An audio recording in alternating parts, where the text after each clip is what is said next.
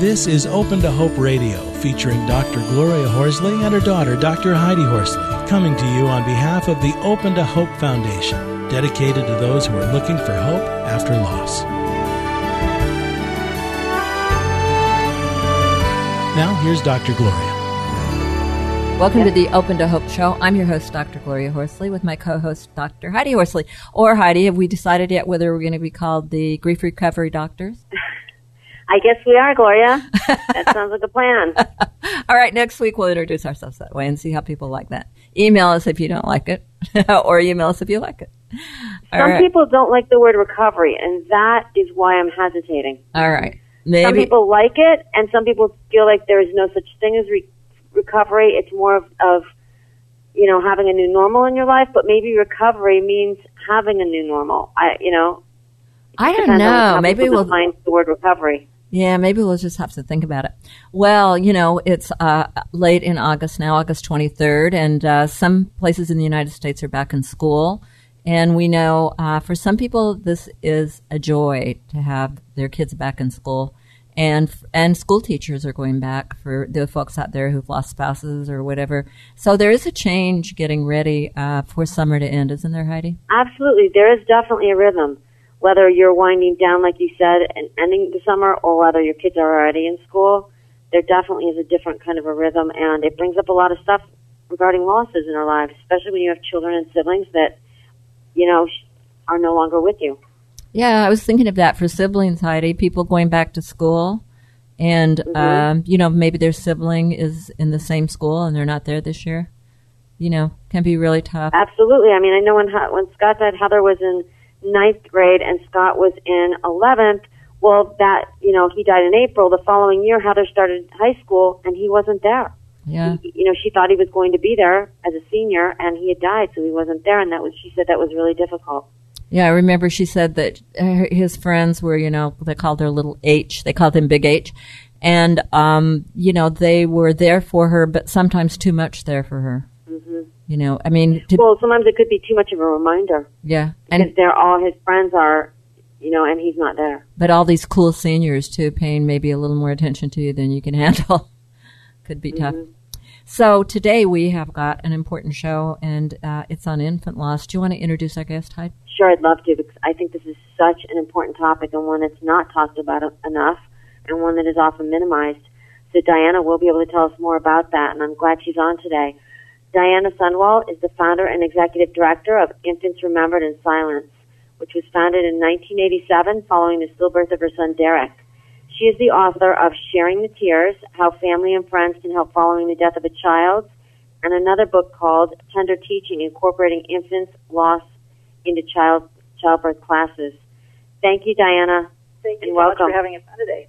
It's great to have you on, and I know you've had a flood, and I was just saying to you before the show that your building's been flooded out, and had you been there since you founded it? We've actually been in the building for 17 years, and so you tend to accumulate a lot of things over 17 years. So it's been a challenge for us. Absolutely. Well, tell us about what happened to you that made you decide that there needed to be more support for infant loss. Well, my son was full-term and stillborn in 1985, and I received fantastic care from the hospital staff. But a week after he was delivered and we had buried him, I got a phone call from the head of the OB department. I also teach childbirth classes, so I know the staff quite well. And one of the things that the nurses asked me was, did it make it easier or harder for you when you got to see your son? What I didn't know was at the time that most parents only got to see their child for 20 minutes. That's pretty much what hospital protocol said everywhere. We got to see Derek for 3 hours, which was absolutely unheard of. And it was something that they weren't sure if it was the right thing to do or if it was the wrong thing to do. That's when I finally got the idea that I got treated a little bit differently than what other people did. And it was something that I wanted to make sure that everyone had the options to see, hold, and touch. What we started out doing was providing the hospital with bereavement support packets. And I figured in our town of Faribault, if we were able to help one person a year, we were doing pretty good. It didn't take long for us to discover that there was more than one child that died a year in our community. And so Iris kind of expanded. Now what we do is we provide services. We have an advocate program that we run. We have bereavement support packets. We have clothing that will fit infants from 10 gestational weeks all the way up to full term.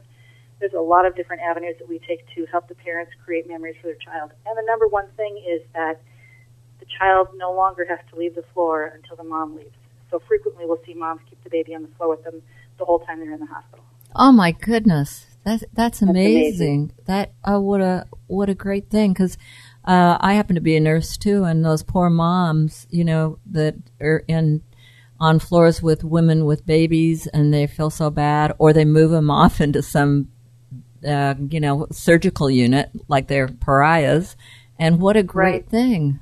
The nurses are just incredible that we work with. They're so compassionate and caring. We very seldom see a mom now moved off the floor.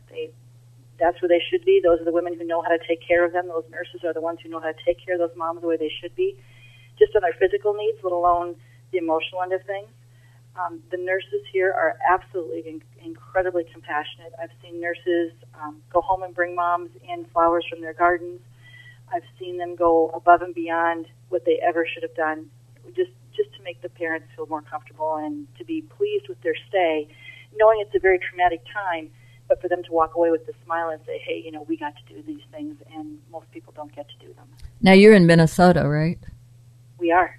In Minneapolis? We are we are 35 minutes south of the Minneapolis area. Mm-hmm.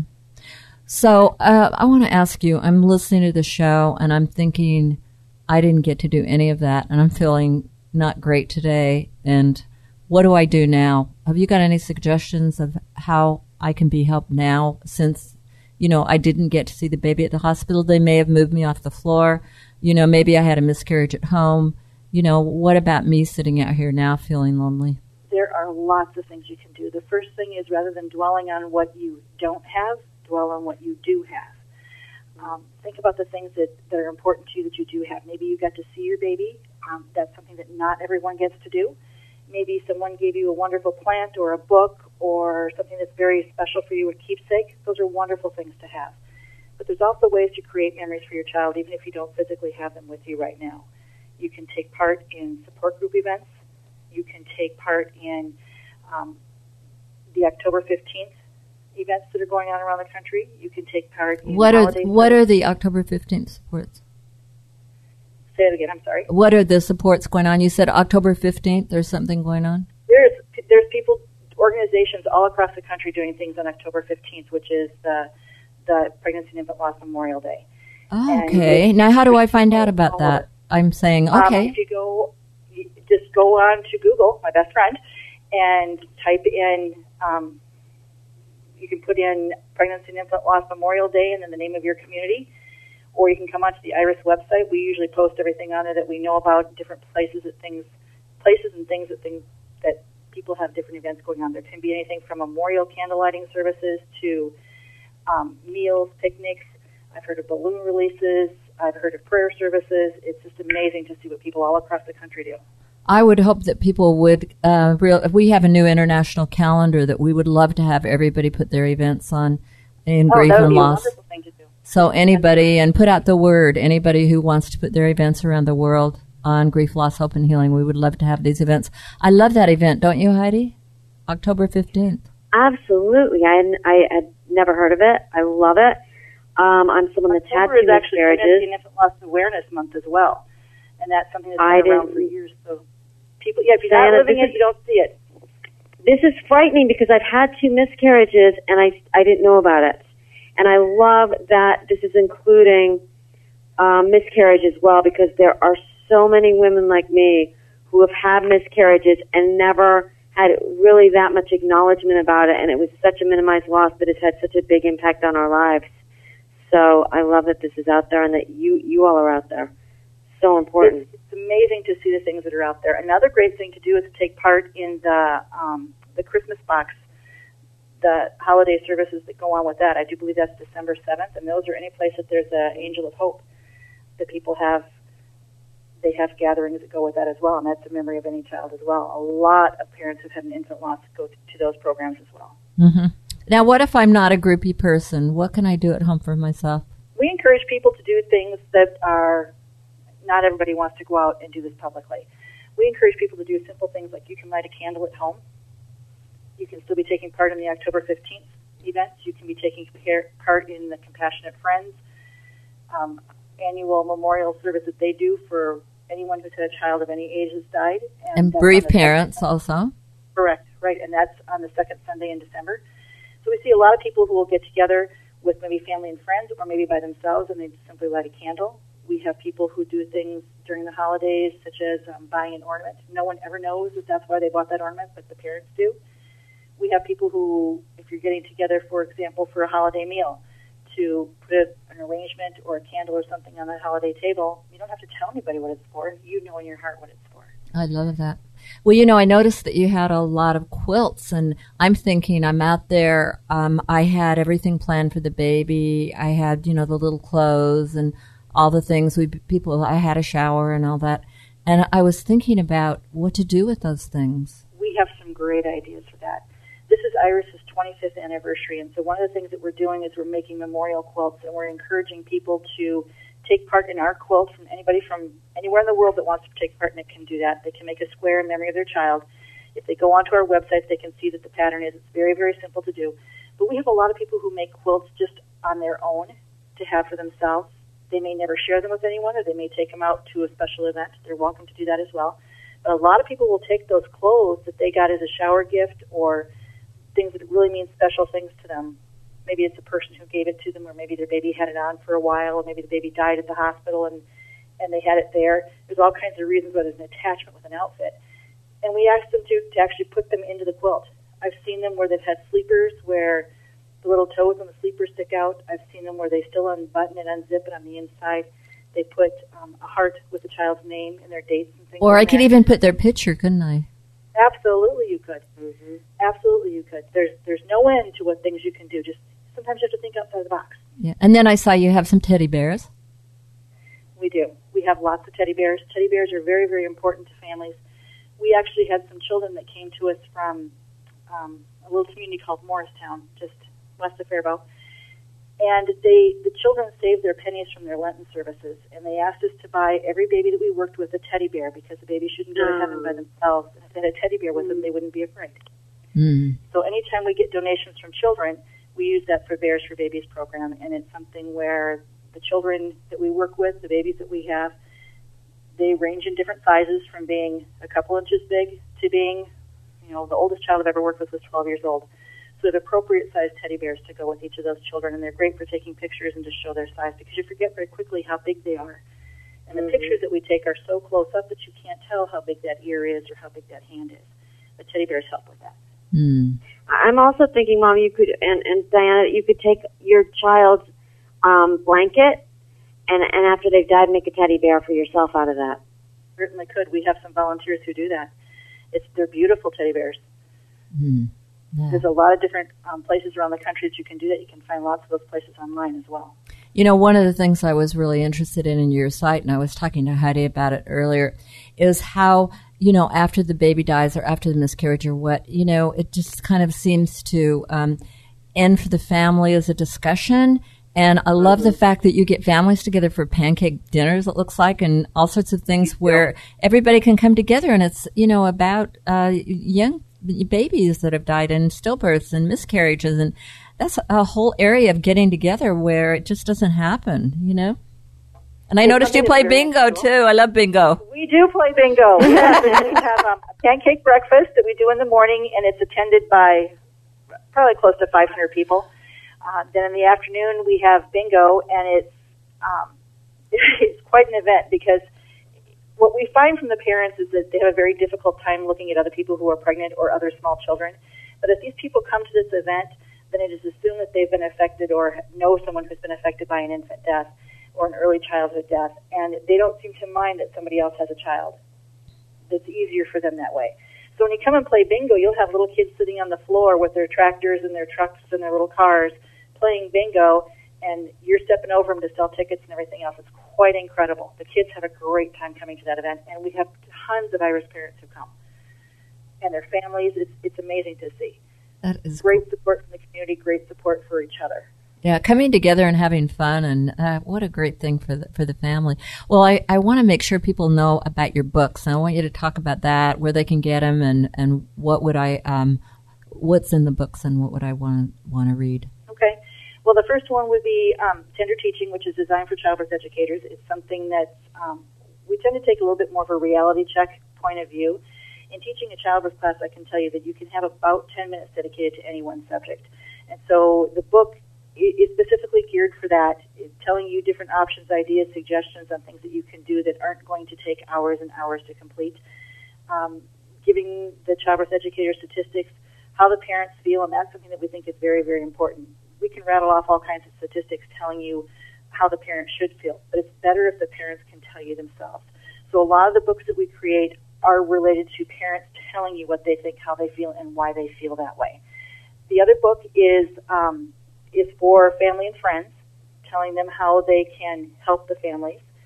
It's called Through the Tears, and it's really geared at explaining to the family and all the friends how the parents really feel.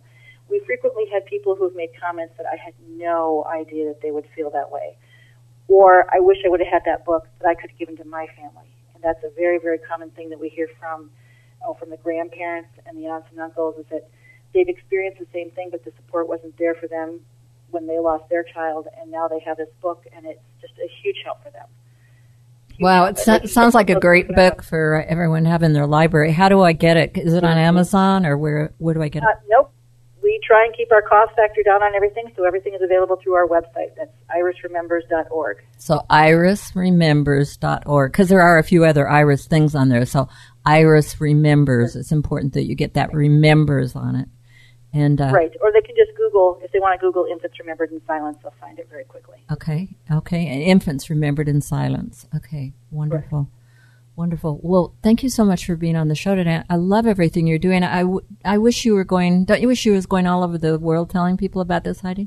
That's exactly what I'm thinking, Diana. This program that you have got implemented needs to be in every single hospital in the world, and especially in this country at the very minimum. It does, and that's what we're trying. We are having a training conference with our flood. We had to postpone that, but if people, again, go onto the website, they can learn when the new training is going to be. We're trying to explain to people all across the country how to do it. We get phone calls from all around the world, people wanting to know how we got onto the floor, what types of things that we did with the family, and wanting to know why we're not there to help their loved one. And it's very, very difficult to say, I'm sorry, I'm not in Georgia, I'm not in Texas, I'm not in California. It's too hard for us to get everywhere. We need to have the people come and learn how to do it. And that's one thing about the training conference, is that it's going to be hands-on. You will learn exactly how to do it and how to provide the services to help the families. Now, let me say this. Families that are out there really want to make a difference. And there are many women out there who want to do something to honor their loved one, and maybe they're a little further down the road, and they are now at the point, maybe after a year or two, where they want to reach out and help. And I'm thinking, wow, they could get information from you and take it into their community. They definitely can. That's what we want them to do. It's one thing if it's nursing staff that comes in and helps you, and we absolutely love the nurses. They do an incredible job. They do the best that they can, but they're very much overworked, and their paperwork is horrendous. We like to have parents who have been there. When we go in, and it's called being an advocate, and when we go in and make an advocate call with the family, the first question that almost every single mom asks me is, have you had a baby die? And I've watched as some of our other volunteers have come with and they've said no, and the parents just shut them down.